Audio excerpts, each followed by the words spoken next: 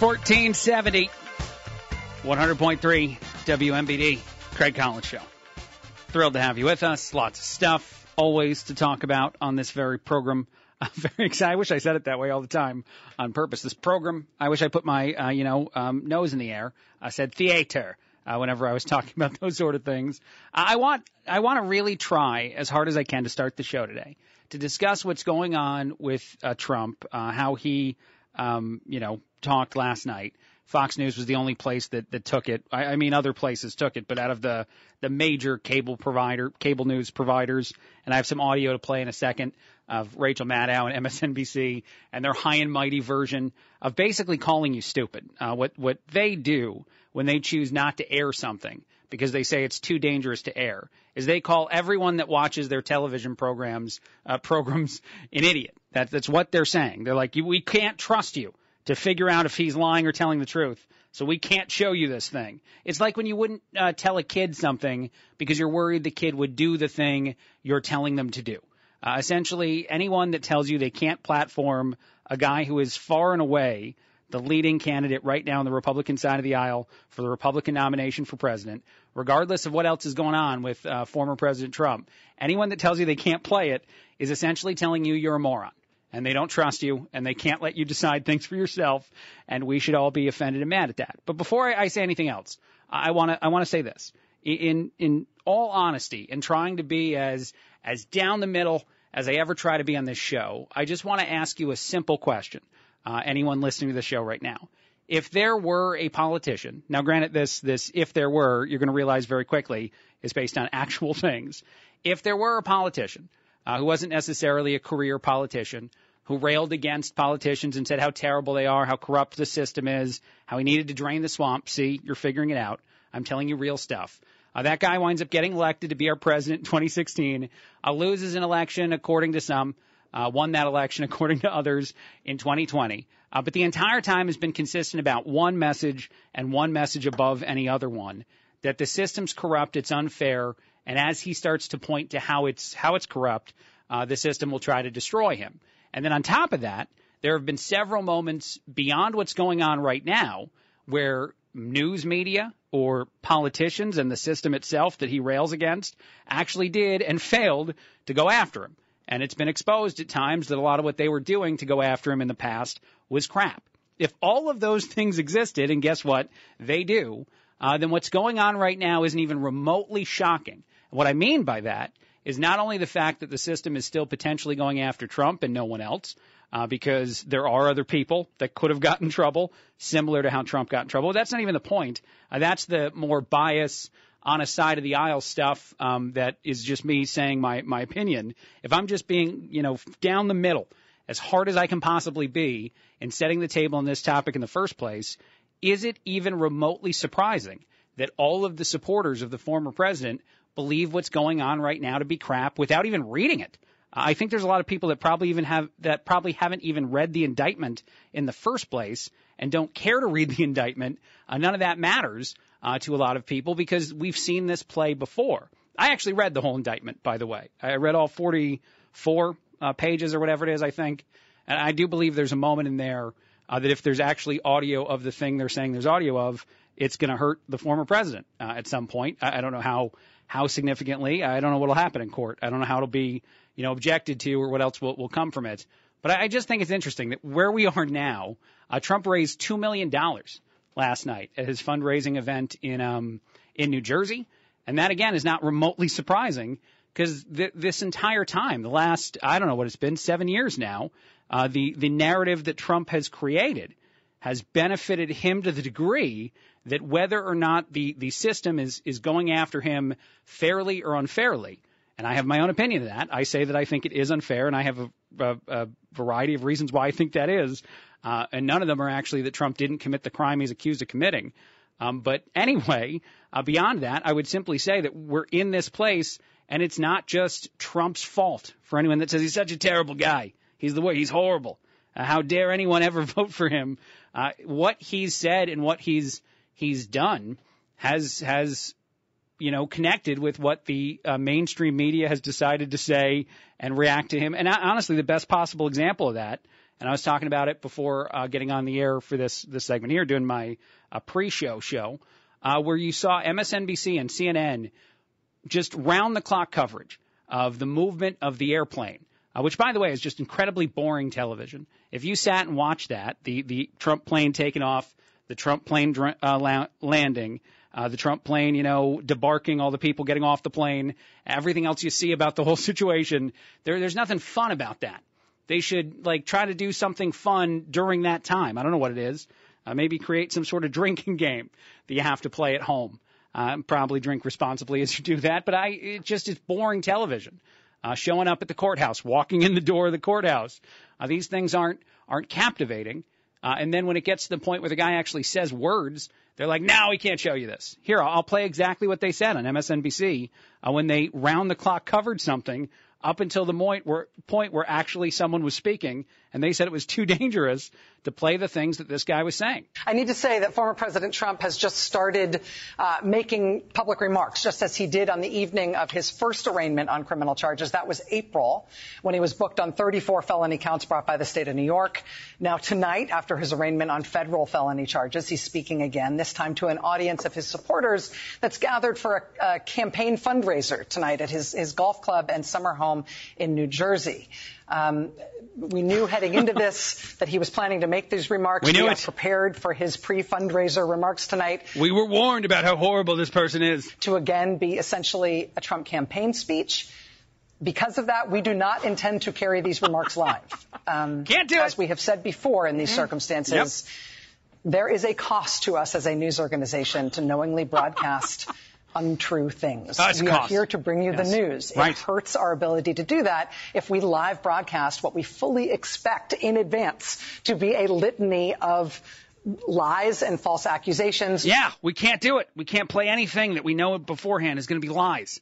When any other politician takes a television somewhere in the country and we put that on TV for you, when they take a microphone and we know they're going to lie, when we handle most of the, the White House press briefings and the press secretary is definitely going to lie about stuff, every single one has. There's a famous New York Times article right after Biden got elected that said Biden is going to lie to you. And it was trying to be like, he'll do it better. He'll do it less. Then Trump will do it, but he's still going to lie. When you say this thing, you seem like an absolute moron. And even more important, you absolutely degrade the audience. And there might be a lot of people listening to the show right now that say, well, a lot of people are stupid. Not necessarily saying that you wouldn't want to hear what Trump wants to say, but I've heard that a lot in reaction to the things I say on the radio, that, well, there are a lot of idiots out there, Collins. You gotta realize, you gotta understand that there are morons out there. I have no reaction to that other than to say that when someone says that to me, they continue to do the one thing that we shouldn't do in our country, which is assume that you have to be told what to do, told what to think, told what to say. That's the most broken part of our society, the most broken part of being woke in today's world. Actually, I have a great piece of audio in the world of wokeness that maybe I'll go to in a second.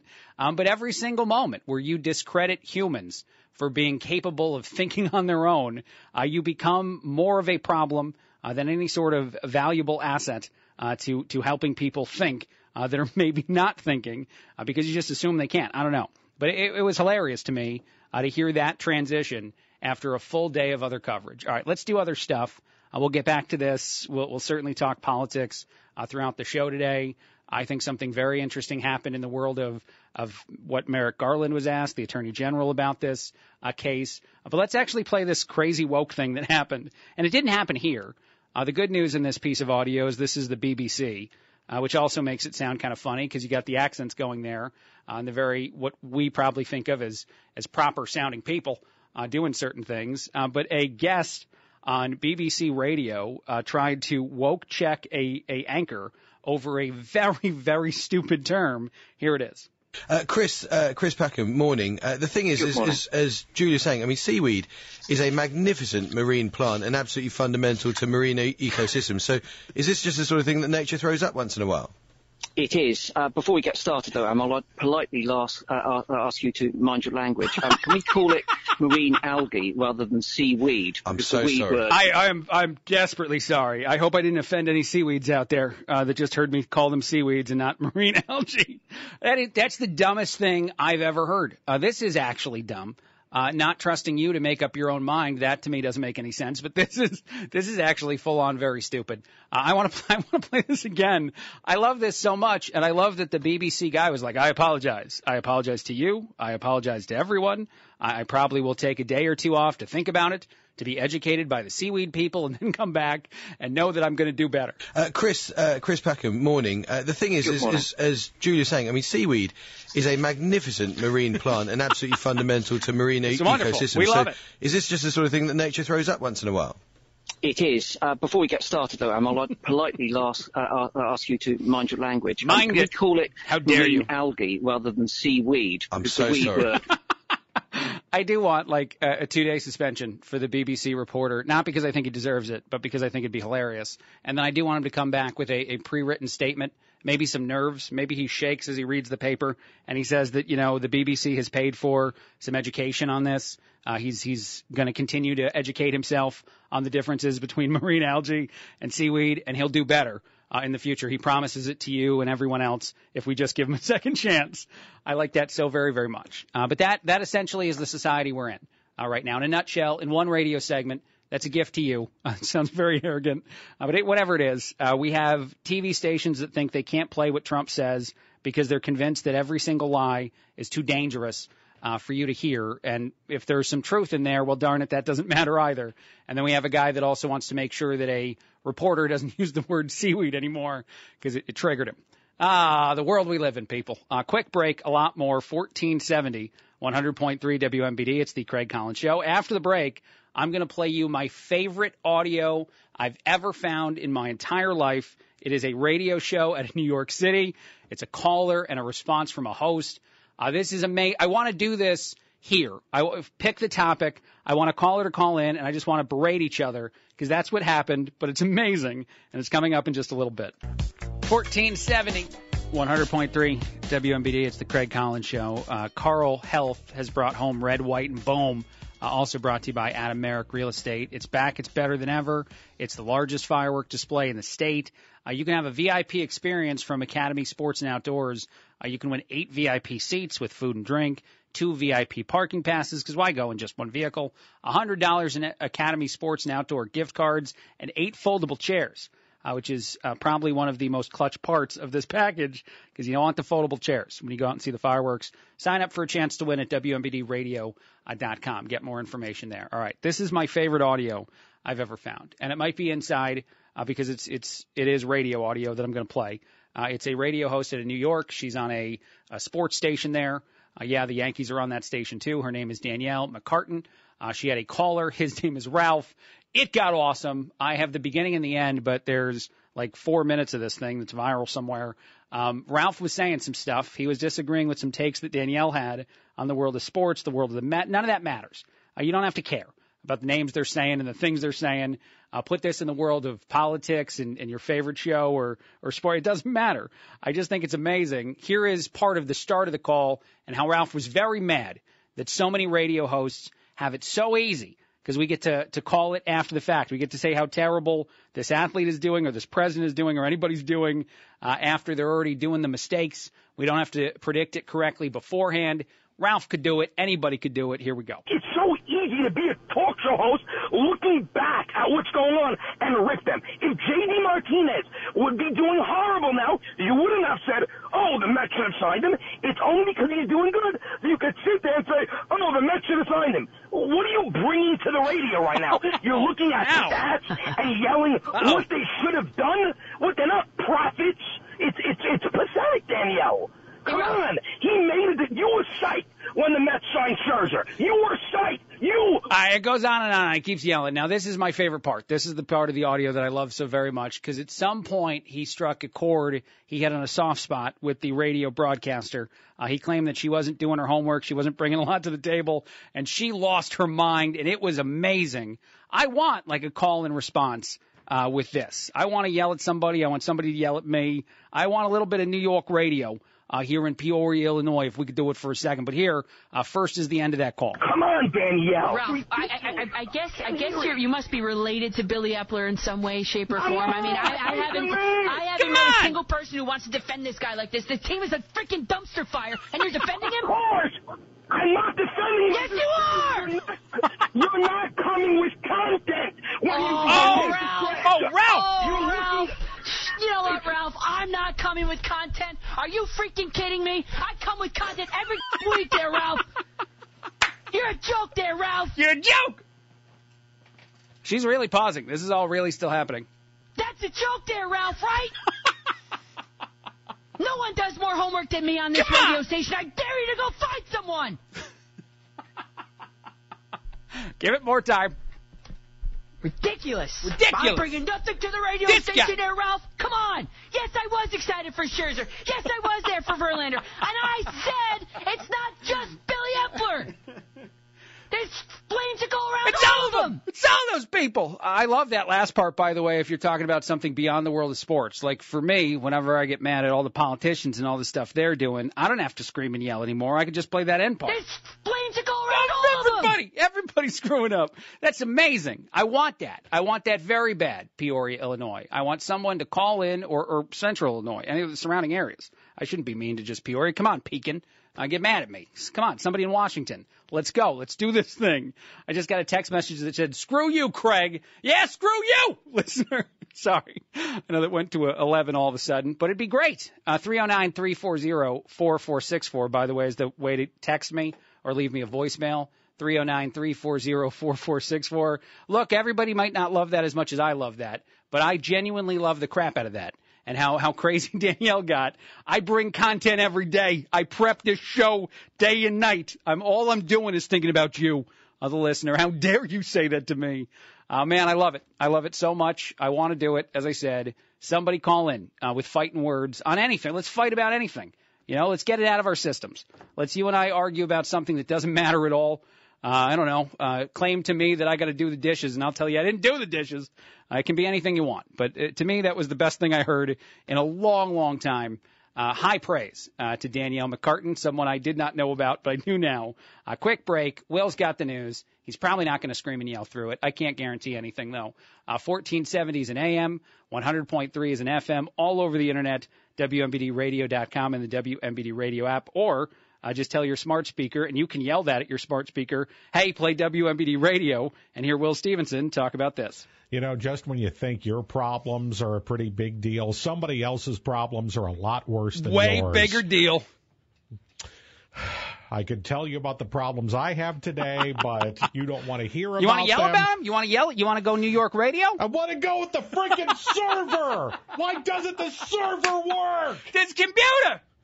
It's not like I just come in here 5 minutes before a newscast and do a newscast. No, you got to prep for that. Okay, that's good. I like this. This is fun. Oh God, I feel like I'm on the verge of a heart attack now. Let's do an airing of grievances. I don't even have to yell back at the listeners. Call in and yell about whatever you want. Just don't say any bad words. I'll take them one at a time. Greg, I think you're a horrible host. You show up at 3:55 to do the show at 3. Terrible newscaster. And then you leave at 5:57 before the show is done. None of that is true, by the way. I want to make sure all the bosses understand none of that's true. I know. That's coming from our news director. I will come to your defense the next time there's an employee review. This coming from our news director. That was fake news. You just heard on the news. I kind of feel a little better, though, don't you? You're welcome. That's nice. All right. If you want to do the news now, you can.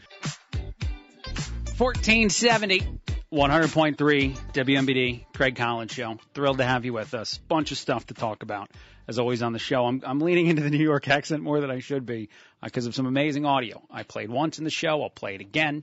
I hope to have a fight with somebody on the air at some point. All in good fun. All in good fun, as I promise. I'm going to eventually play some audio of Merrick Garland and some of the answers he gave to questions he was asked today about being involved in the federal case that's going after former President Trump, the leading candidate, it just so happens, on the Republican side of the aisle for the nomination to try to be the president again in 2024. Totally coincidence, I'm sure. But as that's all going on, before I even get to that, I want to play a reaction to the Chiron seen around the world. Fox News, for I think 30 seconds or something, put up what legitimately to me is a fairly funny little graphic. If you don't know what Chiron is, it's the words and the little graphic that appears at the bottom of your TV screen. On CNN, I think it's burned into CNN forever that everything is breaking news, no matter what it is. That's always part of it. But the thing that went up on television and then went down called current President Biden a wannabe dictator. And I thought that was rather funny. I think that it probably was a prank that somebody was playing that no longer works at Fox News. As I said, it was only up for like 30 seconds. They apologized for it. They said it had been dealt with, whatever it was that occurred there. But here's the reason I actually find it funny, because I'm sure that if CNN or MSNBC had done something like this with Trump, I would be on the radio telling you that I think it's bad, that I think it's dividing our country. And I'm not trying to tell you that I'm one-sided as heck in all this. I just think that, and Fox is more willing than most to admit it, that being a pundit is different than being a news organization. Being someone who offers their opinion on stuff and not someone who gives you the news straight down the middle is a reality of the world we live in right now. I've told you before on this show that I don't consider myself to be a news reporter to you. I'm someone who's definitely going to give you opinion. I'm not trying to lie to you. I'm not trying to, make stuff up along the way. I will tell you the truth, but I'll tell you the truth as I see it, the things that I think matter and the reasons I think they matter. That's a byproduct of me getting the chance to host the show and not somebody else, is that I get to consult my own brain in this world. And I do think, again, that Fox is more willing to admit that their coverage is slanted. They usually say, whenever they're cornered to say something like that they're a counterbalance to all these slanted products that exist on the other side that refuse to admit they're slanted. But if you admit that you're slanted, then that's a funny Chiron. Calling Biden a wannabe dictator is hilarious to me. If you're claiming that it's actual genuine news, it's not quite as funny. Here we go, though. This is Karine Jean-Pierre, a White House spokesperson, being asked about this and giving a pretty simple answer. Last night, Fox News ran a Chiron that referred to the president as a wannabe dictator, and I'm wondering if the White House has any comment on that. So, look, there are probably about 787 million things that I can say about this. No way. Prove it. No way. 787 million. Go. Let's count them off one at a time. Not going to happen. I'll be here as long as it takes. You and I can sit in this room together, ma'am, and we can run through all the different reactions. Because 99 of the 100 that you would get through are all, go consult another agency. That was wrong about what we saw last night, but I don't think I'm going to get into it. There's no comment on the White House. I don't think I'm going to get into it, other than it was wrong. That's the only getting into it I'm going to do. Yeah, of course. There's an aspect of it that seemed over and above, but it's opinion. That's what opinion is. And yes, a Chiron for some reason apparently is a more valuable news thing than what people say out of their own faces. Because a whole lot of people on CNN, on MSNBC, and on all the talking head channels have said that, Trump is basically a wannabe dictator, or that he praises and loves other dictators. So the sentiment has been thrown out there before, just not directed at Biden. And how dare they? How dare those people do it? But again, I'm not fully saying that it would make sense, in all circumstances to do things like that. There is an aspect of how I would approach this that would say, yeah, it's not something, if I was in that, room, that I would say made the most sense, made us look the most credible. But it was hilarious. It was Babylon Bee-esque. And again, if you're providing opinion and not just simply stating and I don't even honestly know. Let me say this before I move on to anything else. I don't know who actually is down the middle anymore. Like genuinely, I can't find anyone that truly is perfectly down the middle. I just don't think it exists in the world of broadcasting. I don't even think people come all that close. And I think what's funny about it is so few people are aware of the bias that they have when they talk about something, or the opinion, if that's what you want to call it, because bias doesn't necessarily mean wrong. It just means you have opinion. But I think that sometimes people are so unaware of it because they agree with everything they're saying. So like, yeah, I can't tell. This all seems to be factually down the middle to me. And it's hardly ever. There's hardly anyone who's really hitting that and hitting that well. And certainly I think Fox News would be willing to admit that they're not exactly 100% every single situation coming at it from both sides of the aisle way of thinking. They're coming at it from a counterbalance way of thinking. And honestly, people are highly critical of them after they fired Tucker, who's doing great. As one other quick caveat, Tucker Carlson in his Twitter show seems to be doing very well it is interesting. I'll say this, I'll admit this, for anyone that wants to shape it different. And I really don't think it has anything to do with Tucker. I think it's Elon Musk wanting Twitter to look like a more valuable video platform for, say, anyone and everyone, not just Tucker Carlson, that wants to put a video out there. But they removed one of their metrics. They removed the metric that told you that the video had played for 2 or 3 seconds. And yeah, it was only seconds. It wasn't really that much better of a metric. And so now all you see is the amount of people who viewed a tweet that has a video within it. They might not have played the video. They might not have watched or listened to the video. Now, that doesn't matter.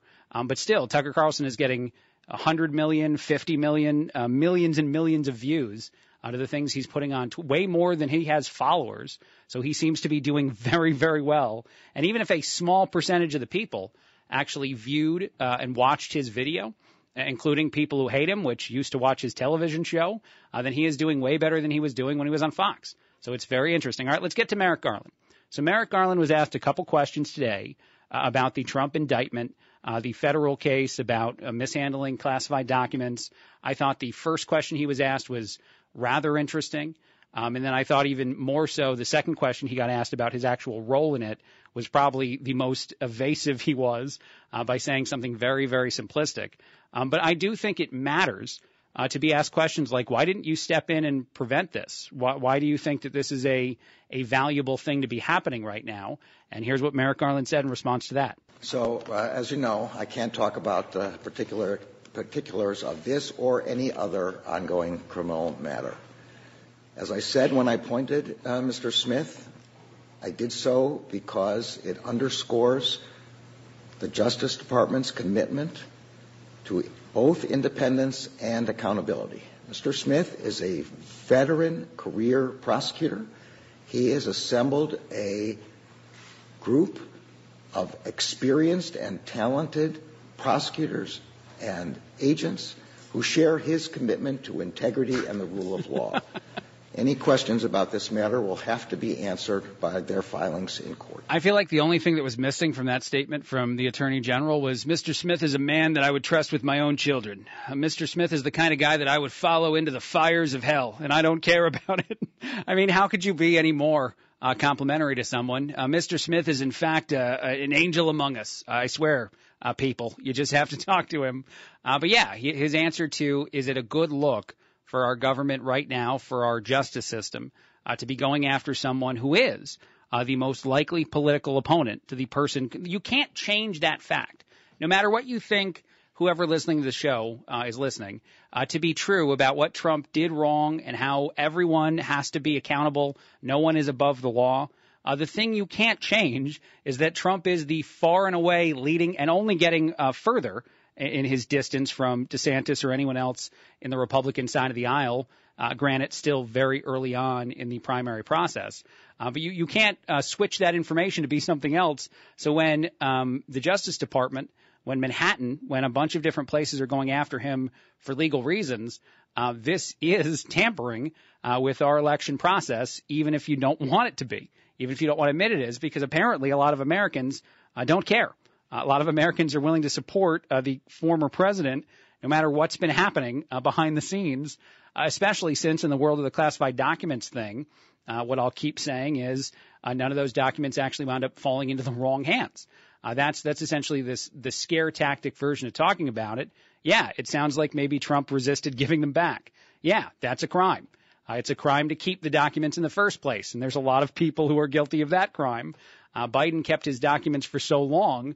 I don't know how you could say that he didn't at some point maybe find them in his garage and be like, oh, I should give these back, and then not do it. I mean, and Hillary Clinton, of course, comes up all the time now. A woman I didn't really talk about. I want to throw that out there, too, for anyone that hears me talking about Hillary's emails and thinks of me as some, fringe, far off on the right kind of pundit person on the radio that's been railing about Hillary's emails for years. I didn't really talk about it. I didn't really care as much about the lock her up stuff when Trump would say that and chant that and everything.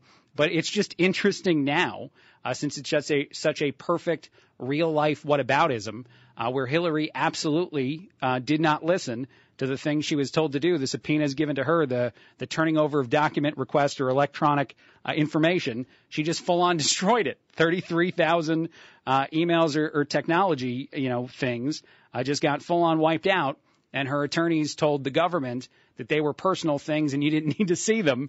And we were just like, all right, that's fine. That makes sense. But then when Trump does what Trump does, it's obviously definitely horrible. When Hillary did what she did, it obviously made sense. It's very odd. So I think that's the reason that it's coming up so much.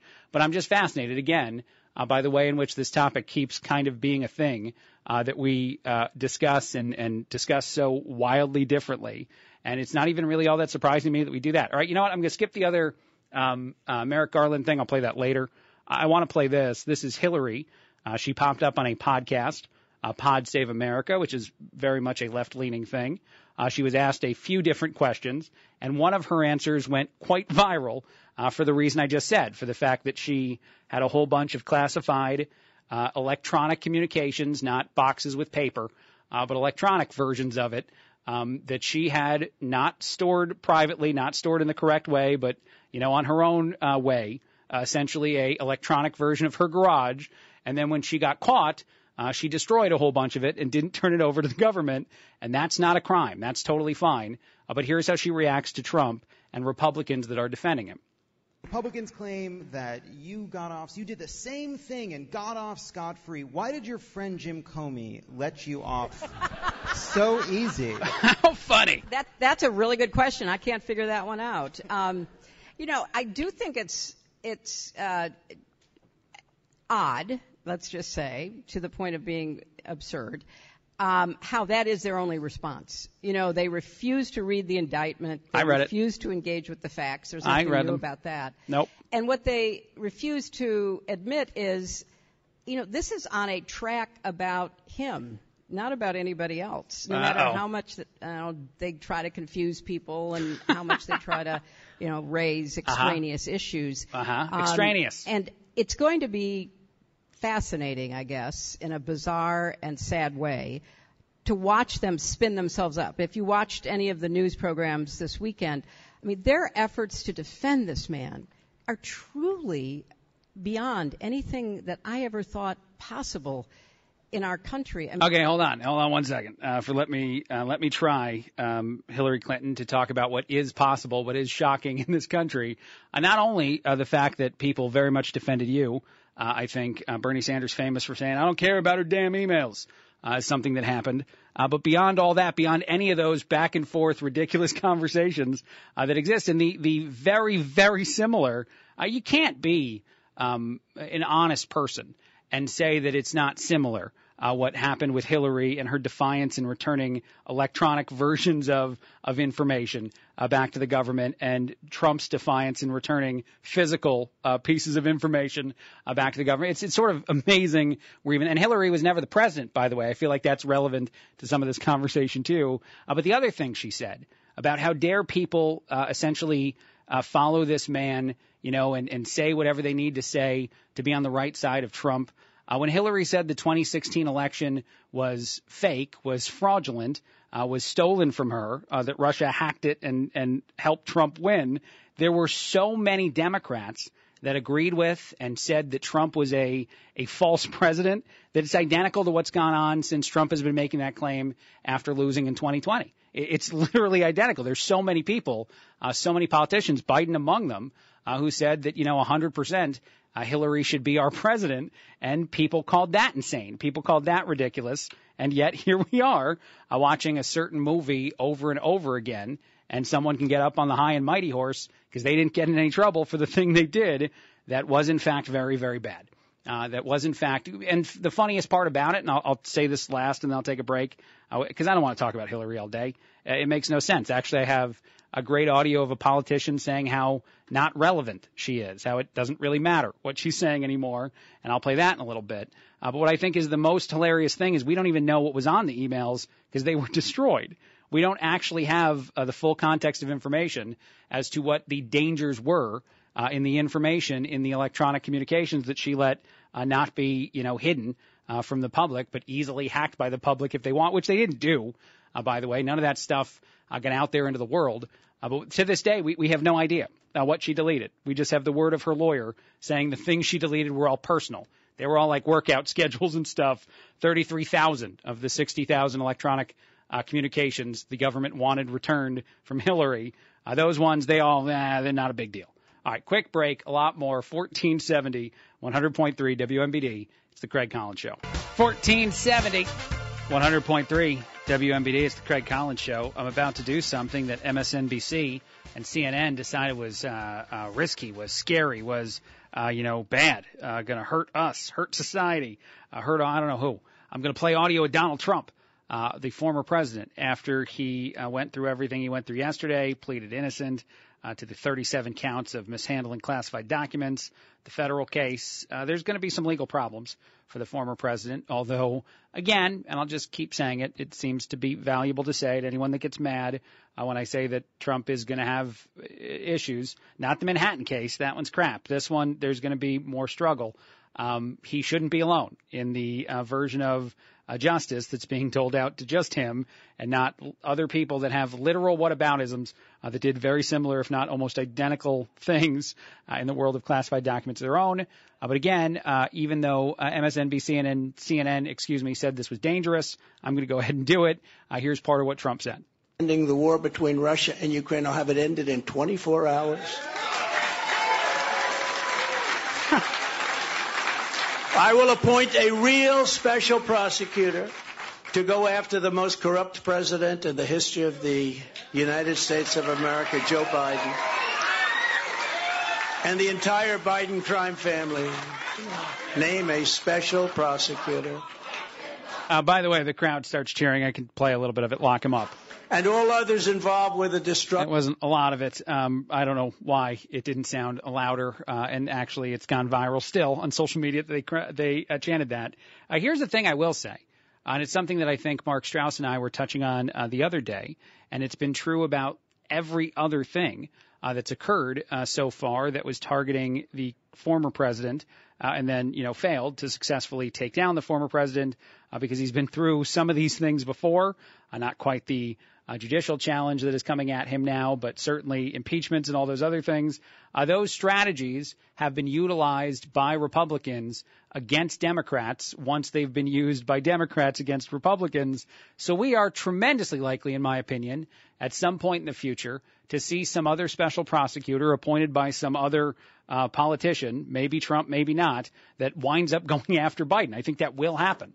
Mark my words, 6/14/23 is when I said that. At some point, there will be someone in office who will appoint somebody who's actually going to go the real road and not the road they're going right now, which is a weird road. And actually, whistleblowers have said a road that doesn't make any sense as far as investigating Hunter, investigating our current president when he was the vice president, et cetera, et cetera. This will inevitably happen. And the funny thing about it is that when it does occur years from now, the real investigation, is you'll have the exact opposite reaction you have right now, where you'll have Republicans saying, how dare Democrats stand with Biden, and you'll have Democrats saying, how dare Republicans don't understand us. Because, by the way, the thing that I find most funny about the take right now that's out there from Hillary Clinton or whoever else that Republicans are making a mistake standing with Trump, supporting him, saying there's political motivation behind something that definitely seems to have political motivation as a component of it, is the people who never supported Trump are asking the people who did support Trump, why aren't you not supporting him anymore? It's a very easy leap for people who never supported someone in the first place to not support him now. That's not a hard transition, no matter what it is that's going on. For the people that chose to support the former president and still do as far as politicians go, and even the people running against him in the primary, I don't think this is going to be used against him as, I don't know, like Thor's hammer, as it could be, super nerd reference there, or as much as Democrats want it to be, because a lot of Republicans would be worried about people like DeSantis, the influence of Donald Trump and trying to go after him and claim that he's, overly corrupt or did a lot of things bad that other people didn't do bad when other people did do them. Because, again, I think that the power that Trump has of the Republican Party is a demonstration of the message he provides and the truth. And I'll say one last thing. You know what? I wasn't going to rant about this, but I'm going to say one last thing. And I know I've probably said this before on the show. The main message, the number one message of Donald Trump, if you were to pick what that was, at home. And 309-340-4464. You can text me this answer. 309-340-4464. What is the number one thing that Trump would be tied to other than Make America Great Again? Don't give me his actual slogan. What would be the issue? The issue would be that he's trying to out political corruption. He's trying to out a broken system. Most Americans agree that the system is broken. 8 out of 10 Republicans and 7 out of 10 Democrats believe, in fact, that the system is broken and that politicians aren't doing stuff that we want them to do. So the main tenet, the main idea coming from the former president, however everything else goes, is something that actually a wide majority, a vast majority, pretty much just about everybody agrees with to some degree. There are not a lot of people. And you know what? Actually, I said I was going to rant, and now here I am. Another thing I looked at the other night, I was just curious about this, and I didn't even intend for this to be a thing I prepped to put on the show, but it can be. I was curious how much trust in the government has changed over the last 70 years. If you rewind way back to the 40s and 50s, and anyone listening to the show that's in their 70s right now, I'd love for you to call in if you remember what it was like growing up as a kid. But a vast majority of people trusted the government, which is a crazy thing to think right now. But after World War II, and certainly after some of the other issues that we had as a society, there was a lot of patriotism that existed, and a lot of people that thought, hey, the government is mostly out trying to help us. Maybe I disagree with the way the politicians do certain things, and certainly I understand a lot of politicians were still cast as horrible, terrible people. Reagan essentially talked about the same way Trump has talked about today. And, of course, Nixon, not really very trustworthy when you're looking back at history. But if you go way, way back, I feel like it's bad to say way, way back, to a time period where most Americans trusted the government, you think to yourself how we've changed so much in what is actually a relatively short amount of time.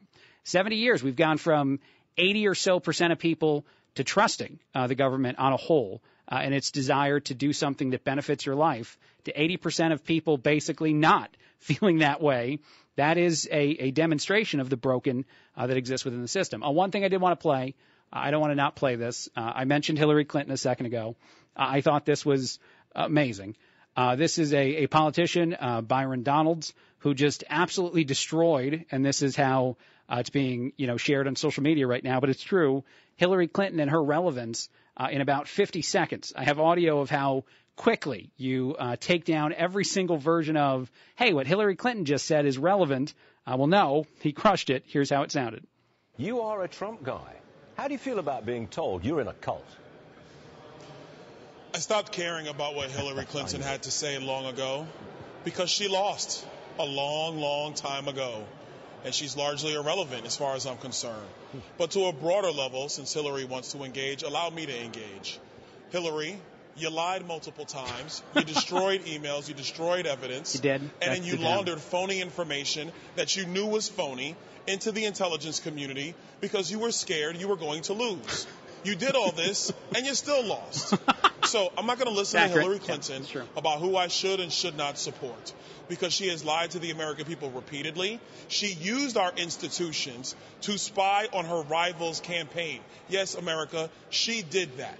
So if people like talking about Watergate and Nixon, look no further than Hillary Clinton and Crossfire Hurricane. I wish you had done Hillary Rodham Clinton there. I wish you had thrown in the middle name there for extra effect. By the way, even though he's a politician out of Florida, that guy is from Brooklyn, New York, and I feel like I can hear the Brooklyn, New York in there, and I enjoyed it quite a bit. But yeah, no, that's a good point.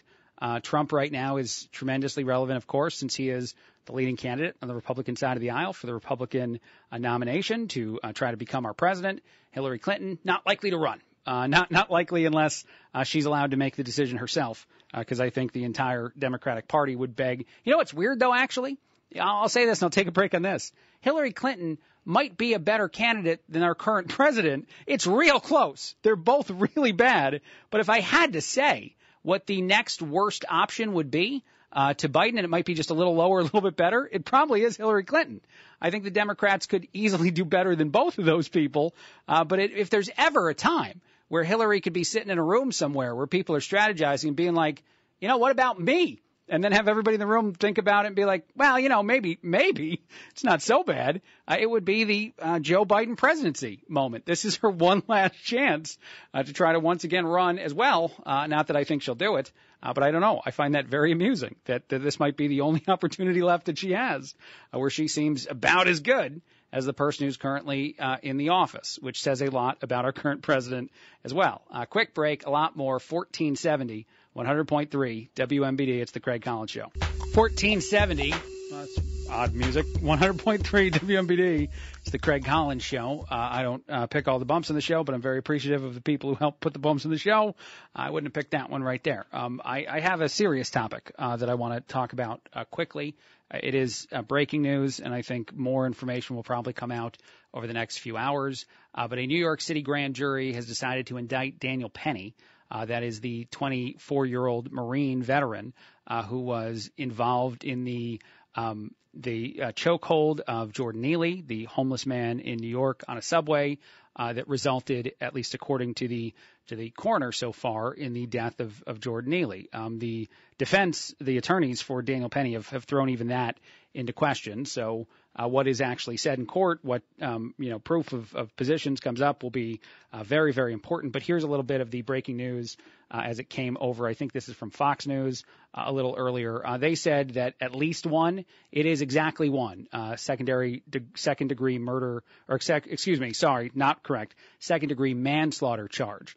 That is what the grand jury in New York has decided to indict Daniel Penny. Yes, he was already indicted by the Manhattan District Attorney, but this will probably carry far more weight. So Penny and these manslaughter charges against him, and we're hearing from a number of sources here that a grand jury has decided to charge him, indict him on at least one of those counts. Brian Yanis has more for us on this. Brian. Hey, Neil, that's right. Two sources confirmed with Fox News that Daniel Penny, the Marine veteran, has been indicted in the chokehold case and the chokehold death of 30-year-old Jordan Neely. Now, we don't know exactly if the exact charges. We do know that Penny was facing the second-degree manslaughter charge and that the Manhattan District Attorney's Office believed that they had enough evidence, videos, and witness testimony to indict him and to charge him on this second-degree manslaughter charge. So that is, according to NBC News, what the grand jury in New York has decided to indict him on.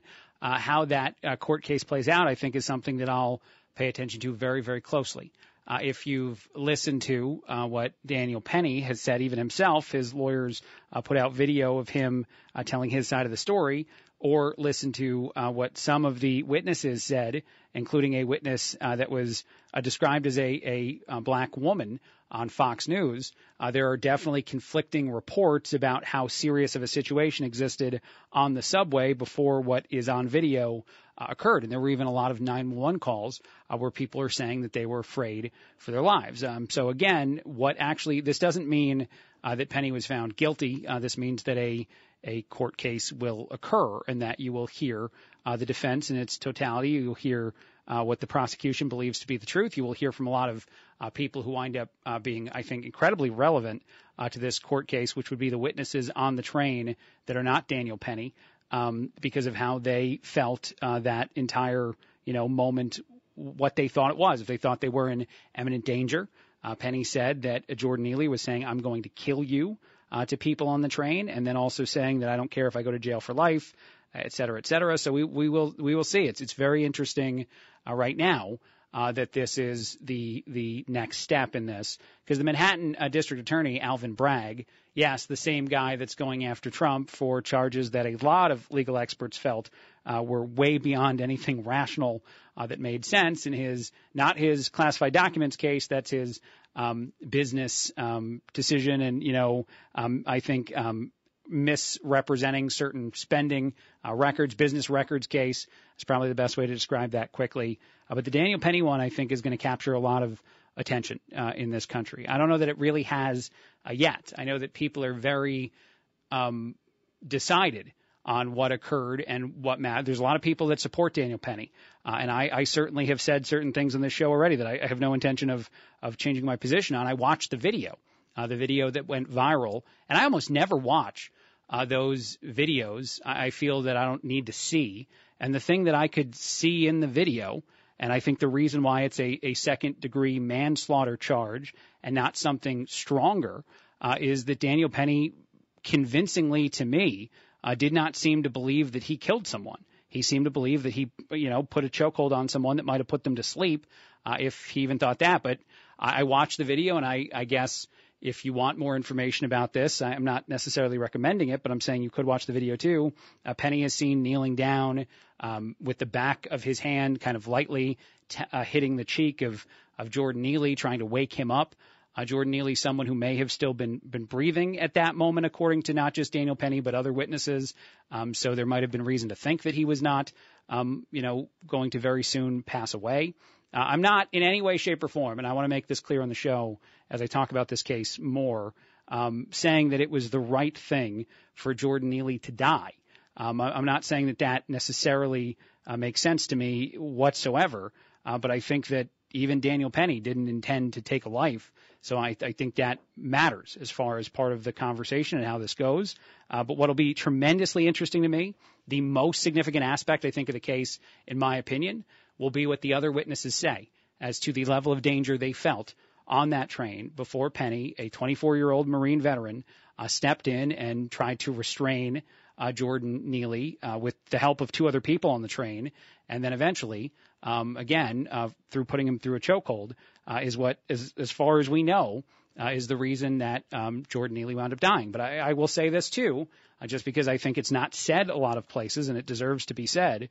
The defense for Daniel Penny, his lawyers, have called into question whether or not there's missing information, relevant information, as far as a toxicology report or anything else. And I don't have an answer to that. I'm not saying that I know one way or the other what the truth is there, but I think it is relevant, and it'll probably be the second most important thing that comes up in court. Did witnesses fear for their lives, and was there anything else that could have caused the death of Jordan Neely? I imagine those, as I said, will be the most important to not just me, but to a lot of people who pay attention to it. But the breaking news is Daniel Penny has been indicted by a grand jury, not just by the Attorney General the District Attorney, Alvin Bragg, in Manhattan. 1470, 100.3 WMBD. It's the Craig Collins Show. My wife Betty in studio for Spanish Word of the Day in just a bit. I'm going to do this thing first, and you might actually enjoy being a part of it. 1505 East Lake Avenue is the location for the VFW in Peoria Heights.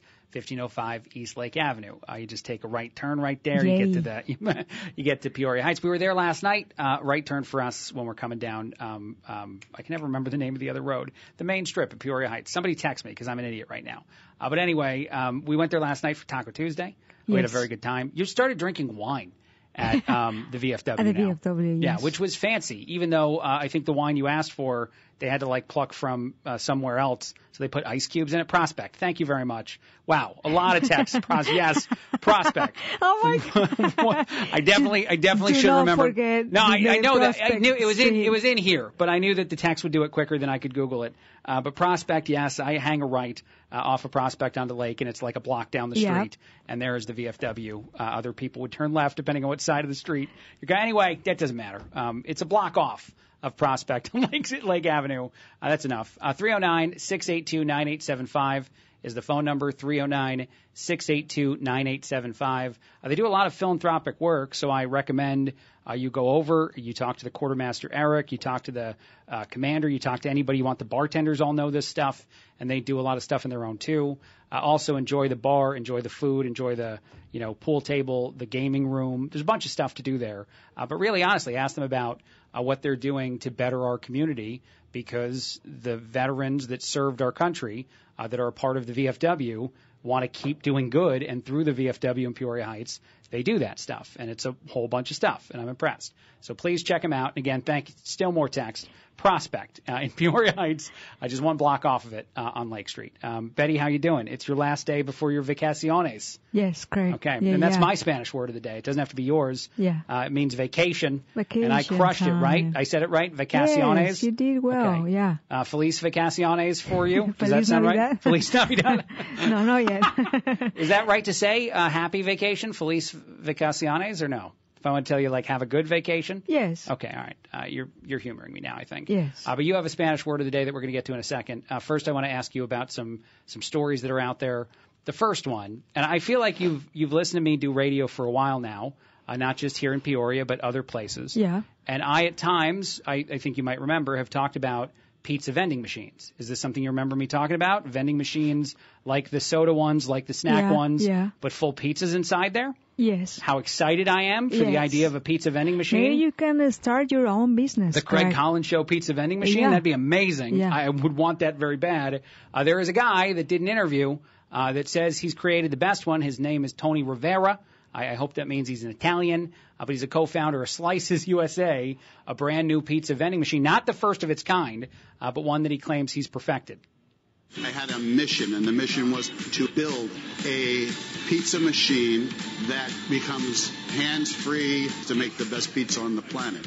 And I think we've achieved that. With my partner, who is a thermal engineer, we started working on the different types of heating that would be needed for our machine. We put it into his concept, and when the pizza came out, I was just in complete shock. I love that he was very proud that his partner's a thermal engineer and that that's what makes it way better. You know what actually would make it the best pizza in the world, by the way, Betty? Yeah. You have to take the actual ovens from New York City. The idea is that the ovens have so much baked deliciousness inside of them because how long they've been making delicious pizza. I think you live in a dream. Part of the taste of New York pizza comes from the ovens and how long they've been in use. That's what they say. So move one of those ovens into a vending machine, put it right here in the radio building, and I will be very happy. A lot of imagination. I do have a lot of imagination. Are you excited about pizza vending machines? As yeah, excited as I am? Okay. It sounds pretty good. Right, yeah. That would be awesome to have one of those here. Right, yeah. And then you would see me at the vending machine getting pizza all the time? All the time, Yes. and probably kicking the machine whenever it doesn't work. Yeah, I definitely kicking it. It's like shaking it a little bit. Where's my pizza? Shaking the machine. Because it gets stuck at some point. One other story for you that I thought was interesting. This woman's name is Sophia. She's 21. She lives in South Carolina. She recently got an unpaid internship in marketing in New Jersey. She has decided to fly once a week from South Carolina, where she lives with her family, to New Jersey to do her internship. I guess she's only got to be in person one day a week on Wednesday. So she wakes up at 3 a.m. She gets in her first flight at like 4:30. She flies into Jersey. She hops a train. She gets to work. She spends a day not getting paid. She hops back on a train, gets back to the airport, flies back to South Carolina, all in a 24-hour period. She says it's cheaper than living in Jersey, which makes me very sad. She's spending like $1,000 to $2,000 a month flying once a week, as opposed to, she says, $4,000 to live where the thing would be. But do you think she's crazy to take this internship and not do something else? Most people on the internet think she's crazy. Unless they are paying her for an internship, like a lot Nope, of money. They're not paying her anything. It's totally free. Okay, so maybe she's pretty rich. She might be. Yeah, you never know. But she says she'd rather. Her family. She says she'd rather live with her family and commute to work on a plane in order to, save money, is what she claims. Number one. Yeah. People are saying that if she got an apartment with, say, 2 or 3 friends, she'd probably save money compared to the amount she thinks it would cost to rent an apartment on her own. But it made me think of you and how you're going back to Mexico tomorrow and how you probably wish that you could commute there way more often. We send you like twice a year right now, yes, right? Okay. Yeah. And you'd like to go once a month. Yeah. Once a week. Yeah, actually, when I used to work in Mexico, one of my jobs, like here, I used to drive from my hometown to my job. Mm-hmm. I used to drive like 4 hours. I was like in the road. Mm-hmm. And so I try to go to visit my parents every single weekend and drive 5 hours, go and back. So totally. You drive 10 hours every single weekend to see your family. You told me about this. And actually, you have a cousin right now that drives like an hour each way every single weekend to go home from the big city to the small town that he's from. Yeah. But 5 hours, that's a lot of driving. That's a lot. But you're that close to your family. Yes. And whenever I got short on money, I was just like on my job like for 2 weeks and then visit them like twice a month, something like that. But yeah, I'm pretty close to my family. If you could negotiate to only come into work here at the building like once or twice a month, do you think you'd start trying to live in Mexico? You think you'd start moving back there and doing what she's doing? I don't know. I mean, you are here. And I'm here. I don't know. I'm here right now. I mean, you are my family too. So.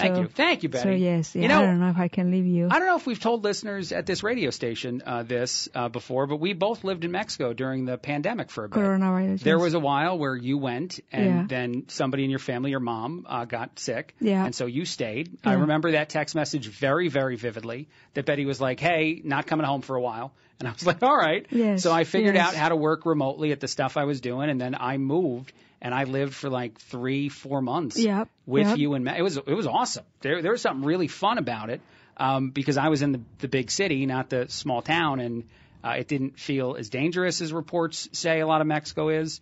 We had a really fancy Airbnb that had really fancy internet. There's something very cool about that. So I'm kind of happy we both got to do that.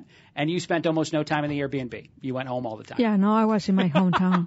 Yeah, because almost constantly, yeah. The city is like an hour from my hometown. Right. So I used to stay with my parents. And we didn't have a car, yeah. so we had to get picked up all the time. Yeah. We would go. So you just leave me alone in an apartment yeah. in Mexico. But well, at least I was there. Fun. You have fun because I did. you were in the city. I would just wander around every day and try to speak Spanish to people, and they'd all look at me and they'd call me things that are probably not nice, things that I probably shouldn't say on the radio. Yeah. Okay, fine. Yeah, my mom was always worried about it. She was. Like, yeah. Don't let him like be there for a long time. It's like, don't let him wander here. Yes. Don't let him wander there. He's going to stick out like a sore thumb. And I did it anyway. And that was obviously that was probably a time you liked a lot too. Yeah. Okay. Yeah. All right. So you don't totally disagree with this woman who's staying at home in South Carolina to be close to her family and flying once a week. If she has the money and she likes to fly, why not? Yeah, why not? Yeah, gotcha. By the way, the quartermaster at the VFW, Eric, said that before Betty goes, he'd like you to swing by the VFW tonight for a send-off party. And he says that you can actually, here's the thing, you can teach us how to do shots of tequila, is what he just said. God, I'm going to go drunk on the plane. Yeah, it's a very early flight, Eric, tomorrow morning. I don't know if we can do that, but you might be able to teach us. Yeah. And actually, your dad would definitely be able to teach us how to hold his tequila very well. All right, it's time. We can do it now. The word of the day. What is your word of the day for your last one for about a week before you go on vacaciones? Vacaciones. Tomorrow? Well, today I have like a very good one for you, Craig. Probably you don't know this word in Spanish. It's bandera. Bandera. Okay. Like Antonio Banderas. But it's just the bandera. But I'm saying it right? Bandera? Bandera. Okay. Yes. And what does that mean? Flag. It means flag because today's Flag Day. Because today is Flag Day, and the firefighters. I mean, looking through the window, and the firefighters have like the flag out there here in downtown, and it looks very pretty. It's giant, and I want to take a pictures because from far here, if you watch through the window here in the building, you can see it kind of looks small, but when you are pretty close, it looks gigantic. Giant, it's huge. Yes. And actually, it reminded me of the honor flights and the driving around we did, and how the firefighters also put up a flag that we passed by in that caravan of heroes who had just received their honor flight. Yeah. How many stars there are in the flag, Craig? Are you asking me a question because you think I don't know the answer? Yes. I definitely know the answer. Yes. That is 50. I didn't Google it. I didn't pause on purpose. There's 1 star for every state, Betty. Yes, Craig. You're proud of me for knowing that? Yes, I don't know. Sometimes you forget stuff. No, I know that's an easy one. Okay, although actually, when you study to be a citizen, I'm not going to admit that I didn't know stuff. I had to be reminded of some things I learned in school. Yes. But there are probably people that would not pass the citizens test that are in fact citizens. But you studied our history. You know a lot of stuff. Yeah, that's. You think you still have that stuff in your brain? Yeah, I remember that part. Okay. And of course, June 14, Flag Day, and. You remembered Flag Day on your own? Because I don't think a lot of Americans even know today's Flag Day. Yeah, I say something to a friend of ours around here, and they're like, what is today? What is happening? Is this a holiday? I have a family member that was born on Flag Day. That's the only reason I remember it. Yeah, you told me so, yeah. Exactly. All right. Well, thank you, Betty. Have fun and be safe on your trip. I will be with you at the airport. Hi, everyone, and the PFW. If you guys are listening, hi everyone. Hi to everybody, and yes. you might go over and there. I'm tired. I'm not speaking well today. I'm so sorry, but you had a lot of work. Thank you for having me. Yes. Do you want to say anything to the rest of the listeners, to everybody, before you go for a week? Oh well, enjoy the weekend. My weekend started today, Wednesday, which is very excited. Yeah.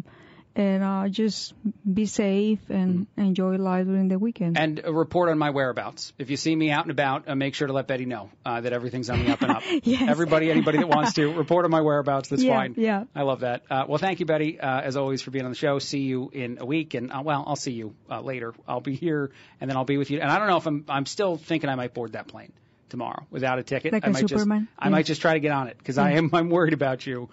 because the town's not awesome. It's all right. Right. It's Okay. gonna be All right. okay. All right. I love you. Quick break. A lot more. 1470, 100.3 WMBD. It's the Craig Collins Show. 1470, 100.3 WMBD. It's the Craig Collins Show. Thank you to the people who also texted saying that they'd never eat pizza out of a vending machine, including one texter that said I need to read his text in a New York accent because it's a how dare you, because I'm from the East Coast and I talk about how New York pizza is the best pizza. The person said, I would never stoop to eating a pizza out of a vending machine. Only a slice in the city will do. Don't be ridiculous. You are officially banned from being a New York Yankees fan. That would hurt if that were true, by the way, listener. Crazy. All in a Brooklyn accent, please, if you don't mind. And mine's relative New York. I don't know if it's Brooklyn per se. But yeah, no, I agree with you. That's why in the segment earlier I said that the vending machine has to be a oven out of New York City, out of one of the best spots in New York City. I'm not sure, like a Ray's Pizza has got to give us one of them, one of the ovens. Anyway, another thing I wanted to mention real quick. I like when I do the New York accent. That's fun. Thank you, listener, for asking me to do it. The writers' strike is something I've barely talked about at all. I don't know if it's something you've even really paid attention to. In 2023, the Writers Guild of America went on strike actually on May 2nd, and it will impact movies. It will impact all kinds of things for the near future. I think Marvel was pushing back dates of movies. What I think is interesting, though, is like there's not a lot of late-night TV because of the writers' strike, and there's some other things that are impacted, but I don't think people are really noticing. This started on May 2nd, so it's been well over a month. It could last several more months before the Writers Guild of America gets the things they want from the Alliance of Motion Pictures and Television People or anybody else in order to get, the right compensation to go back to work. But talk about how interesting the lack of significance this is having on our society right now. It demonstrates just how different television and most, I think, entertainment is. The immediacy is not important. I don't think as many people care about watching television that night, whatever is, a currently new episode of a TV show or anything else. I think really the biggest impact might be when we have very few, if any, movies getting released, depending on how long this whole thing takes. But I think it's demonstrating how weak of a position the Writers Guild of America is in by how little it seems to matter. It's not all over the news or anything like that. And it is the kind of thing that, say, years ago, when television was as relevant as at least live TV was, and not, whatever you're streaming on Netflix right now, I think this would be a much more talked about topic and maybe something that ended much quicker. But it's just interesting because it dawned on me today as I was cycling through for information to share with you, like I do every day, that the writer's strike is well over a month in and almost a non-topic for pretty much anybody I know, which is bad, again, for the writers. It's not really going to help them get the money that they want. And I think the only, again, just to repeat it, impact will be when we see the Hollywood movie release schedule start really tightening up and having very few things. But who knows? Maybe even that. Maybe because of all the change of behavior during COVID and all the difficulty movie theaters went through, that maybe that won't even be the deciding point. I don't think the writers are going to get what they want. It's time for the Top 5 at 5 on the Craig Collins Show. Gotta have that set up better. 1470, 100.3 WMBD. It's the Craig Collins Show. Decided to skip the regular intro for that one. Top 5 at 5 time, as they just said. This is the 5 biggest stories of the day, according to me. The first biggest story easily is Daniel Penny. Daniel Penny is the 24-year-old Marine veteran who has now been indicted by a grand jury in New York for the death of Jordan Neely. This is one second-degree manslaughter charge, according to NBC News. I think that that's something that probably will be confirmed a little bit later on at some point when everything is unsealed. But it is interesting if it stays just one second-degree manslaughter charge, because that means that even the grand jury agrees that Daniel Penny did not intend to kill Jordan Neely, just that his actions caused the death of Jordan Neely, which will be, I think, a very attention-grabbing court case for a lot of people in this country because there's a lot of differing opinion with limited information as to what occurred, what did and didn't make sense. I don't think many people say that Jordan Neely deserved to die, but whether or not Daniel Penny's actions are justified from a legal standpoint is something that we don't have a valuable amount of proof so far in, and even more so than that, there are other questions that have been raised. And if any more information is relevant, at least from what I know right now, I will also say that Jordan Neely is someone who, and some people say this is wrong to put this stuff out there, but I do think it's relevant, someone who had a lot of not just mental health issues, but actual interactions or even attacked, punched people, elderly people in a way that could have caused worse harm than he actually did. But he certainly seemed to have every intent of very much, very seriously injuring complete strangers. And then also there was one case in which he was trying to drag a child down a street to kidnap them. Those are all things that wound up putting Jordan Neely through several processes in New York that you would think would have prevented him from being someone who would have been in a situation on a train in New York, potentially threatening people, is what some of the witnesses have said so far, although not through the court system itself, because, again, it should have indicated someone that was in need of help and not necessarily someone who was safe to have out in our society. But that is all stuff that will be discussed within the court case that is now definitely occurring, was already very likely to occur, but the grand jury indictment more significant than Alvin Bragg, the district attorney, and his decision-making on that case. So we will see. But this is the beginning of what I think will probably be a very much talked about story as the legal process plays out. Daniel Penny, by the way, his attorneys have said that they will reveal who the person actually is, and even have put out videos where Daniel Penny has started to say his side of what occurred. And I said this before, I'll just say it again as far as the end of that topic and moving on to other ones. The two most significant things to learn through the court process to me will be how many people on that train feared for their lives. Did Jordan Neely, in fact, say, "I'm going to kill you," to people on the train, which is one of the things that Daniel Penny said occurred? Were there several people that were afraid that they were going to be, seriously injured, if not killed by Jordan Neely?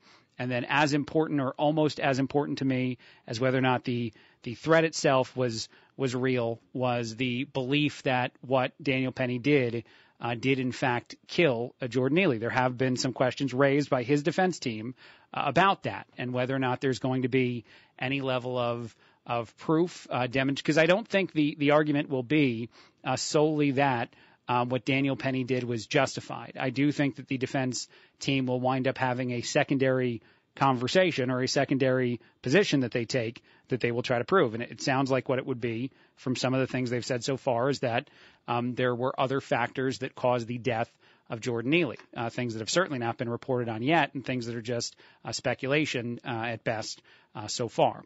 Some other of the top 5 stories at 5 o'clock that I think are interesting. There is an update in the Rust shooting case. If you don't remember what this is, New Mexico, there was a movie that was going on. Alec Baldwin was in it. It's called Rust. At one point, Alec Baldwin was likely to get in quite a bit of legal trouble, but I think most of those charges against him have been dismissed. The lawyers for Hannah Gutierrez Reed, who was the armorer on that movie set, the movie set that eventually caused the death of Helena Hutchins, because Alec Baldwin shot her with a gun that had a bullet in it that I guess he didn't expect to have a bullet in it. And a lot of people think that Alec Baldwin should probably be in more trouble. But Hannah Gutierrez Reed's lawyers tried to get the case dismissed. And then the lawyers or the prosecution that are going after her said that she might have been hungover and that there would be witnesses that would testify that she was smoking pot and drinking heavily the evening before and on several occasions before the evening where someone died on a movie set and she was in charge of the weapons as the armorer. That is so far an accusation that's been made by the prosecution, not necessarily something that's also been proven in court, but it is interesting, and it certainly is a significant update in that story, nothing to do with Alec Baldwin. Other things out there that I think are interesting as far as top 5 at 5, 2 in the world of former President Trump. One, he raised over $2 million hours after getting arraigned in Miami, $2 million at a fundraiser and a candlelight dinner. I think that happened in New Jersey. Now that might have happened in Miami, his first fundraising event. But one of the things that he might also have done, according to several people, several experts, if that's even what you should call them in this field, was that he is solidifying his support with the Latino vote in Florida, specifically in Miami-Dade County, a county he lost, that he would like to very much win again.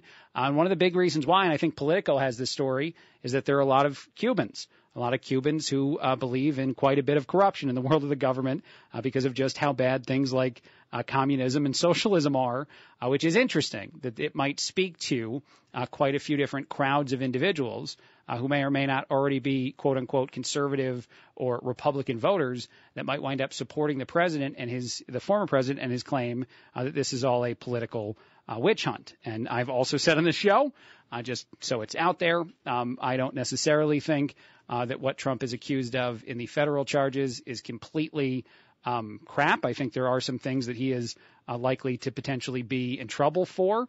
The thing that I think is crap and that a lot of people think is crap is that he's alone in getting in trouble for these things when there are actually other people who did basically, if not exactly, the same thing, including Hillary Clinton, but our current president and, of course, the vice president under Trump, Mike Pence, all of them classified documents issues, to say the very least, none of them in any sort of legal trouble except Trump. So that will be a part of why this is such a valuable, I think, fundraising opportunity for the former president, opportunity to distance himself from the rest of the Republican field as far as the Republican nomination for running for the office of president, and even apparently support from communities that might see this as something similar to things they've seen in other countries. One other quick story, and then I'll take a break and we'll do a good story, bad story. Or you know what, 2. I've only done 3. Let's do the full 5. First, I thought this was interesting. The United States deployed fighter jets in the Middle East after unsafe and unprofessional behavior from Russian pilots. The U.S. military deployed F-22 fighter jets. And my favorite way to read this, because there's news sites and places I can go, but if you just go to the U.S. Central Command CENTCOM website, CENTCOM.mil, what I love about it is that the actual headline of the article and the discussion out of Tampa is F-22 Raptors demonstrate air superiority in CENTCOM and throughout the world in how we maneuver and how we have unique, I guess, capabilities. I love this story so very much, and how, as the claim goes, a lot of places that Russia is trying to intimidate us, the belief from CENTCOM is that we would have intimidated the crap out of them just because we're so much more capable, which is one of the bigger reasons why it's sometimes confusing that Russia invaded Ukraine in the first place, that China seems to be threatening to invade Taiwan, or at least the discussion now is whether or not China would have a unique ability to destroy our economy via just a dumping of U.S. securities. That would be very bad for them, but very bad for us, too. There's a unique amount of stories right now that seem to demonstrate U.S. weakness, and yet if you ask the military guys, and if you go to CENTCOM, it's a very different story as to what we're capable of, which, of course, a whole lot of us know. It just depends who's in charge and who's wielding that might that is the U.S. military. One last thing, and again, top 5 at 5, so getting the last one done. Merrick Garland was asked questions about his involvement in the Trump indictment.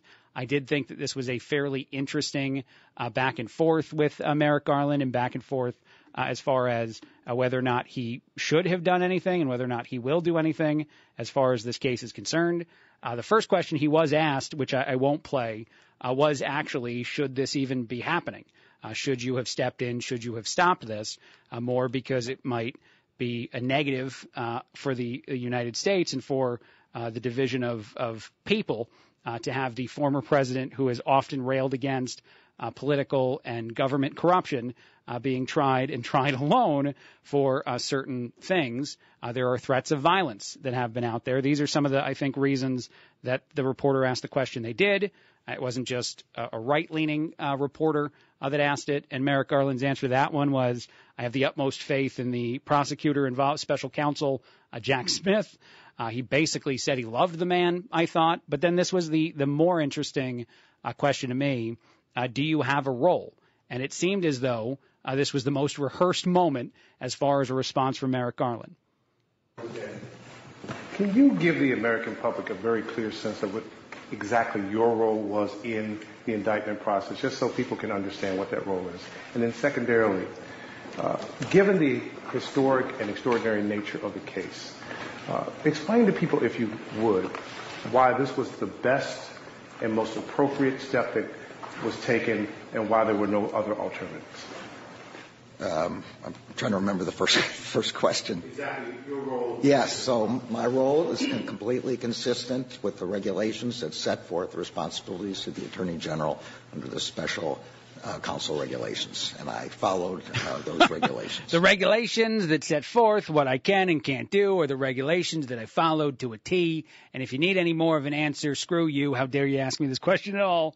I am as involved as I'm supposed to be and no more involved at any given point, and that's what matters. Here, I'll play the other answer he gave to the other interesting question. Why wasn't there or why couldn't there have been, is the way I interpret the question, a different move made to somehow punish Trump but not necessarily go through this process?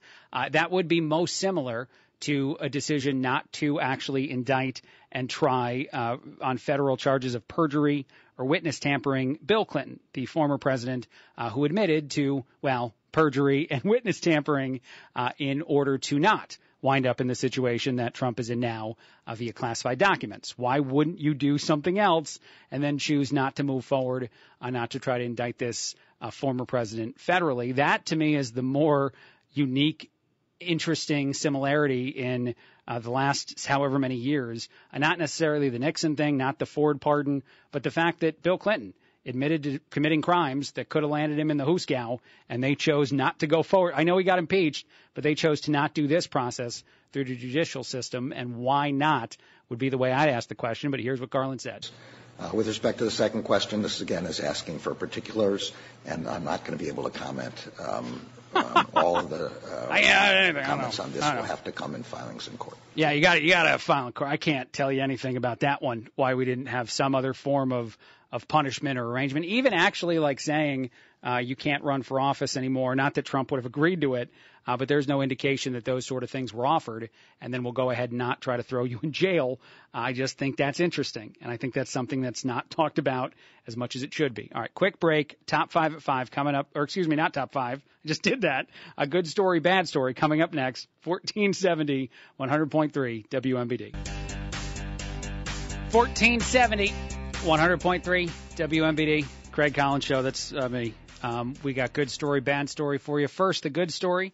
13 years ago, a waitress in Southern California, her name is Carrie, decided to start saving all of the dimes that she was getting from work, any dimes that were given to her, and she decided that her goal was to save as much money as possible to take her daughter on a graduation trip to the destination of her choice, ideally Hawaii, when her kid graduated high school. That has just happened. Her child has graduated, and she wound up saving $5,665 via dimes, just in her house, all over her house. Had to be tedious at times to store these things. I'm surprised the bank even took it, but it's a good enough story. You got to do it. They wouldn't have taken pennies. If you found this many pennies, there's no way. But they're going to Oahu. They're going for an entire week. Everything is paid. I think they're probably flying first class. $5,665, all saved via pennies, all saved to take her kid to an amazing, amazing graduation party. That's an awesome, awesome good story. Let me ruin that good feeling with this bad story. A cannon was stolen from a historic fort in Pennsylvania, Fort Mifflin. This happened over a month ago, but Philadelphia police who are investigating this have now talked about exactly how the theft of a cannon occurred. A cannon was taken, and they assume that it's just sitting in somebody's yard. This is one of those executive directors of the fort also talking about all the assumptions being made here and how difficult of a heist this was, but how it absolutely happened, and right now they don't know who did it. This is sort of a sentimental cannon for us. Removed down from the top of the wall, then it would have to be removed across the parade ground and loaded into a truck.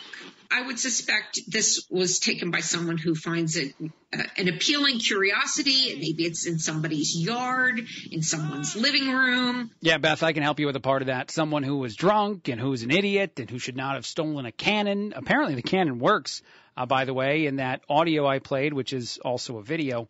You can hear the cannon being fired in the background. So someone stole a working ceremonial cannon from a fort in Pennsylvania that was, in my opinion, I can't back this up, but I'm pretty sure intoxicated while doing it, and maybe other things. But very difficult, apparently, the process, and not very good security that exists on the cannon. You figure that's a thing they'd protect better on forts. You feel like cannons are things that shouldn't be walking off. 1470, 100.3 WMBD, Craig Collins Show. Thrilled to be with you. Lots of stuff to talk about for just a little bit more. And then Dave Ramsey takes over in about half an hour. I thought this was interesting. I'll just go silly first before serious. I have serious as well. But a New Orleans chef who apparently has been missing for at least 2 weeks and was reported dead is alive. He's more than alive. He's fine. And he actually told local news, I've been around. That's one of the things he said when they're like, hey, you reported missing. People thought you died. What happened here? The chef's name is Demeric Scott. I think I'm getting that right. But here we go. Here's a little bit of audio from him being like, I've been around, man. People just didn't see me. I've been around, just trying to, take some time for myself. You know what I mean? Yeah. Work hard and essentially just needed a moment to just sit down and come down and take a break from work and just everything. You know what I mean? Like, I have family, I have friends, I have community, and I just needed to just sit down in the corner and just think. I just needed a couple weeks to take a break and kind of disappear. And then when people reported me missing, and then when they reported me dead, I was like, I'll be back. I'll swing by at some point. I just love the beginning of that. I've been around. I've been around. You could have looked harder and you would have found me. Come on, people. Doesn't anybody have Find My on their iPhone and my iPhone to just see where I'm sitting and then go say hi and check on me and see that I'm fine? I like the nonchalant attitude with, we thought you were dead. And you're definitely not. So that's good news. But why does anyone care is essentially his message. And I find that very interesting. To get back to serious stuff, a couple. First, I'll play the audio that says that what I play, I'm going to play two pieces of audio.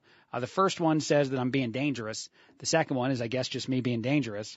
But what was very amusing to me is that all day yesterday, MSNBC, CNN, the usual people, did every single version of following Trump's plane, Trump's motorcade, every version of that's a guy inside of a vehicle that's going a place. And then even outside of the courthouse, that's a guy that went into a place and he's saying a thing as far as the former president and his arraignment and saying that he's not guilty of 37 counts of mishandling classified documents. But what I found was interesting is when it came to the point where Trump spoke, MSNBC said too much. CNN said a lot of people said too much, but Rachel Maddow was probably the most egregious in how she said that it was for your protection, that we're going to follow every moment of this thing until the guy starts saying words into a microphone. I need to say that former President Trump has just started making public remarks, just as he did on the evening of his first arraignment on criminal charges. That was April, when he was booked on 34 felony counts brought by the state of New York. Now, tonight, after his arraignment on federal felony charges, he's speaking again, this time to an audience of his supporters that's gathered for a campaign fundraiser tonight at his golf club and summer home in New Jersey. We knew heading into this that he was planning to make these remarks. We are prepared for his pre-fundraiser remarks tonight to again be essentially a Trump campaign speech. Because of that, we do not intend to carry these remarks live.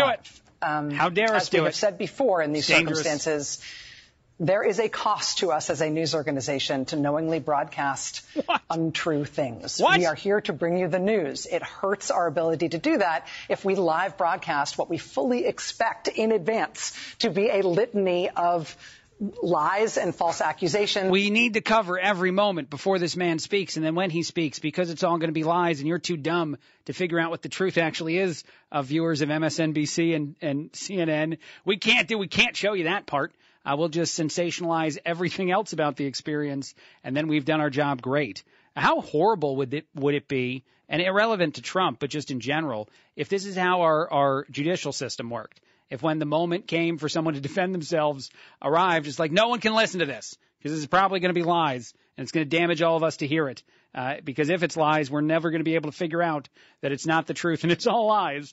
It's just insane. It's just insanity. But so here, I'm going to, dance with the devil, I guess. I'm going to play you some Trump audio of some of the things he said last night.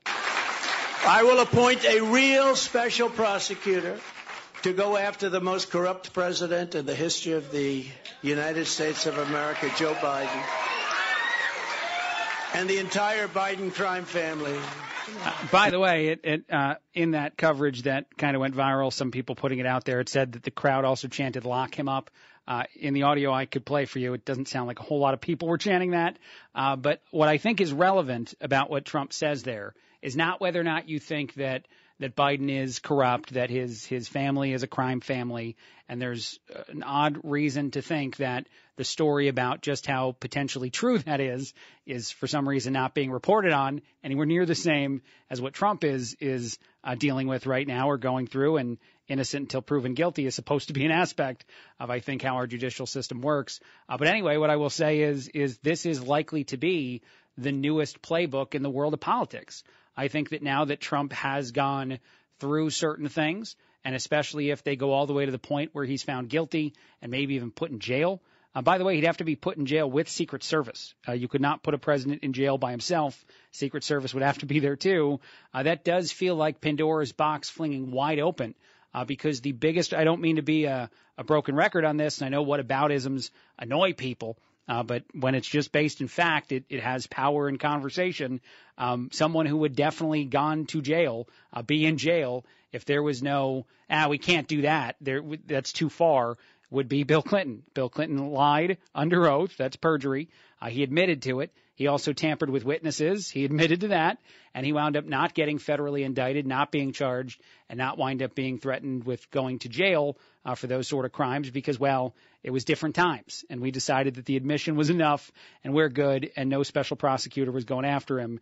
That happened just a short time ago in our society. I'm not, pulling the Ford gave a pardon to Nixon thing as far as my example goes, but once we see a politician as high-ranking as a former president potentially wind up in a jail cell, if that's what occurs, I do think you'll see and hear a lot more of this. And it can be very simplistic, the way in which you get to those points. Insider trading is a thing that a lot of politicians could be accused of doing, could wind up being found guilty in a courtroom for doing, could wind up going to jail for doing. I mean, Martha Stewart went to jail for that. So really anybody can, I guess is what I'm saying there, kidding a little bit. But I do think that that's an opening of Pandora's box, to say the very least. And some supporters of Trump would say that indeed is the point. I don't know if I would go that far because I don't think it's a good look for our country to be putting Trump behind bars while he is the leading candidate on the Republican side of the aisle to be, a nominee and potentially reelected to be our president. How unique is that, actually? I'll just say that out loud, whether you hate Trump or love Trump, that he has a strong chance via every poll right now to not only win the Republican nomination, but actually become the next president if he were to face Joe Biden today. Based on a lot of different polls out there, that's what they say. And we're also discussing how he might wind up going to jail. What does that say to the rest of the world about the United States if both of those things happen to be true? I'm not judging the people that want to vote for Trump. I'm judging the fact that we have a judicial system that's going after him right now instead of going after him maybe never, or at least after the whole, pesky election thing is all done with. I want to move on to one other thing, and then I'll take a break. And I didn't talk about this, and this happened over the weekend. And so this audio, this kind of conversation has been out there. It seems like it's gaining a little bit more traction. I think it was on Fox last night. But Bubba Wallace is a famous NASCAR driver. He's a guy who's been discussed at times well beyond, say, NASCAR fans. One of the biggest ones was the accusation and then disproving of an idea that someone tried to intimidate Bubba Wallace. But I think the story was hanging a noose inside of his area where his pit would be for a NASCAR race. That wound up being disproven, not a thing that actually had occurred, but certainly something that caused a lot of conversation a few years ago. Now, the conversation is about if he gives too many people the finger. And he actually did an interview where he said that he's being treated unfairly, that society cares, or that there's a double standard because he's a black NASCAR driver. So people find this much more important, or that he shouldn't do it. They condemn the action than if a white NASCAR driver does it, which he says a whole lot of white NASCAR drivers do. So I'll play a little bit of the audio. I thought it was interesting for a couple reasons. One of them being that Bubba Wallace says he does not court controversy. He doesn't like being in the spotlight. That is an interesting take. If you're anyone, white racer, black racer, doesn't matter, who's willing to do as many things on the racetrack as he does that do get talked about, like when you're flipping people the bird. All right, here we go. Yeah, for me, I'd love this to. People think that I love to stay in the headlines for different reasons, and I actually hate it. It's funny how it all works out. How the fingers become such a big thing when Bubba Wallace does it. But you have guys that get wrecked and get dumped on the track, and they walk out on the track and shoot one bird or shoot the double bird, and we laugh about it and move on, and we tell them that they're number one. But when Bubba Wallace does it, we got to shut the whole state down, shut the whole series down, kick them out, suspend them. So before I play the rest of the audio, because there's a little more left, I got to say that anytime anybody talks in third person, I'm not sure that I am as willing to understand what they're saying as when they don't talk in third. It's this petty thing. It's a little thing. It's not relevant to just Bubba Wallace. Even when I've done it on my own show, when I say, this is the Craig Collins Show and I'm Craig, I feel bad about it. I don't like it. You're just talking first person, man. But that's a very minute thing that I can't get over as he's doing that. But let's get the rest of it. On that side of things, it's complete BS. But it is what it is. It's been going on for years, and it sounds like I just invented something new. And we know how some of these people that are part of the sport hate when Bubba Wallace brings in something new. So, do you have to be more careful now about doing it? Are you going to have to stop what other people are doing, or how? 100%. I need to stop doing it. Sure. It's not a good look, right? And we all get that. But what I'm getting. I love that he says that at the end. That he's like, I should stop. It's not a great look to be flipping people off all the time whenever I get mad. He was suspended, by the way, but not because he gave somebody the middle finger, because a lot of people do that, as he said. It's actually because he purposefully wrecked somebody else, and that, in fact, is dangerous in the world of NASCAR, a sport I don't follow very closely. I don't want it to sound like I'm deep diving here into the world of NASCAR. But what I do think is interesting about this is much like with the other conversation that surrounded Bubba Wallace for a while, where he made an accusation that someone was trying to intimidate him based on his race, and that wound up being disproven, not being a thing that occurred. I think someone had come forward that said they left something in a way that actually worked for him, that didn't intend for it to look like whatever he thought it looked like, and then there was even a debate as to whether or not it looked like what Bubba Wallace said it looked like. But anyway, I wonder if in a potential, I don't know for sure, oversensitivity to some of the ways in which there's a perceived difference of treatment might wind up making people less receptive to hearing it when and if there actually is. Because one thing I did learn and do know is that Bubba Wallace is unique in the amount of times that he gets mad during races and does things like flip other people off. He seems to be a guy who gets upset a lot. And there are other famous athletes who get upset a lot. John McEnroe comes to mind as one example for me that seem to get talked about a similar way that Bubba Wallace is getting talked about in his sport. Maybe not the same sport, but certainly if you're a guy who winds up having a short temper, no matter who you are, no matter what you look like, you get a certain reputation. And that's actually not always bad. I think guys like McEnroe used it to their advantage, whereas Wallace is saying that he will change his behavior, but feels that it's being unfairly. And I don't follow NASCAR enough, so I'm not going to pretend to totally understand if he's right or wrong about what he's saying.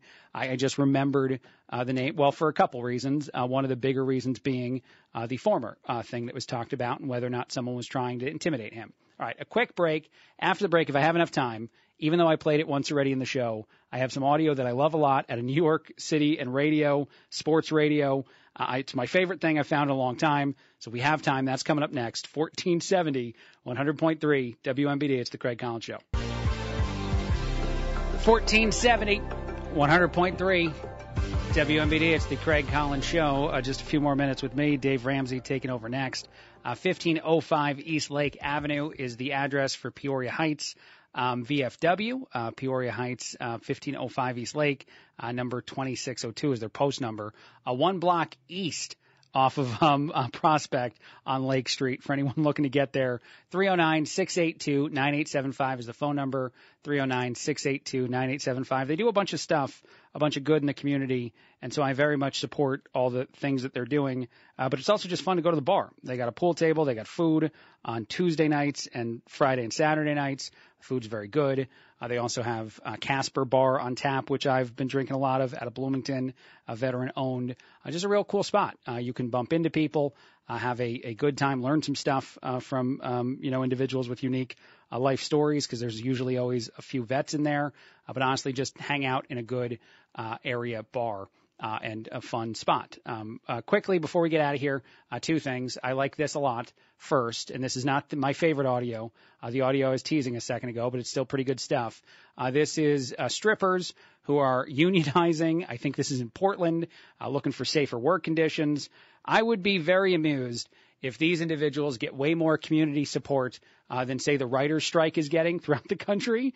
If the strippers in Portland are asking for certain things, and a lot of people wind up picketing right there with them and demanding those things, a lot of those people are probably men you might see at the strip club. But here's a little bit of what they said. We're here to make a change, to show club owners that we deserve safety and it's important that we have it. And we recently voted to unionize. The stage was not supplied with even flooring, which is dangerous when you're wearing giant heels, and the pole wasn't properly installed also either, not which good. would be very dangerous. We want a security guard. Certified, dedicated security guard. In front of the strip club at all times, sort of like some people would like to see security be put into schools. Again, I'm not saying I'm throwing my support among any group individually. I'm just saying it'd be interesting if the strippers wind up getting a lot of public support, at least from a subset of the people who live in Portland, and then wind up getting the things they're asking for. Because the writers have been on strike for way more than a month, and maybe the thing they're missing is strippers. I'm not sure. I don't know. All right. Very quickly, very little time left. I love this audio so much. First, I'm going to play a little bit of the beginning of the call. This is a call that a caller named Ralph made to a radio station in New York, WFAN, and a host named Danielle McCartan. But I love how this ends. But here's a little bit of the beginning. It's so easy to be a talk show host looking back at what's going on and rip them. If J.D. Martinez would be doing horrible now, you wouldn't have said, oh, the Mets should have signed him. It's only because he's doing good. You could sit there and say, oh, the Mets should have signed him. What are you bringing to the radio right now? You're looking at stats and yelling what they should have done? What, they're not prophets? It's pathetic, Danielle. Come on. He made it. You were psyched when the Mets signed Scherzer. You were. All right, look, you might not care about the Mets. You might not care about Scherzer. You might not care about any of the things he's saying. But the guy was throwing the gauntlet down, and the radio host responded. She went off. Come on, Danielle. Ralph, I guess you must be related to Billy Epler in some way, shape, or form. I mean, I haven't met a single person who wants to defend this guy like this. This team is a freaking dumpster fire, and you're defending him? Of course. I'm not defending him. Yes, you are. You're not coming with content. Ralph. You know what, Ralph? I'm not coming with content. Are you freaking kidding me? I come with content every week there, Ralph. You're a joke there, Ralph. This is real pausing, too, by the way, that I can't help talk over. Come on, Ralph. That's a joke there, Ralph, right? No one does more homework than me on this radio station. I dare you to go find someone. How dare you, sir? Give her a little more time. Ridiculous. I'm bringing nothing to the radio station there, Ralph. Come on. Yes, I was excited for Scherzer. Yes, I was there for Verlander.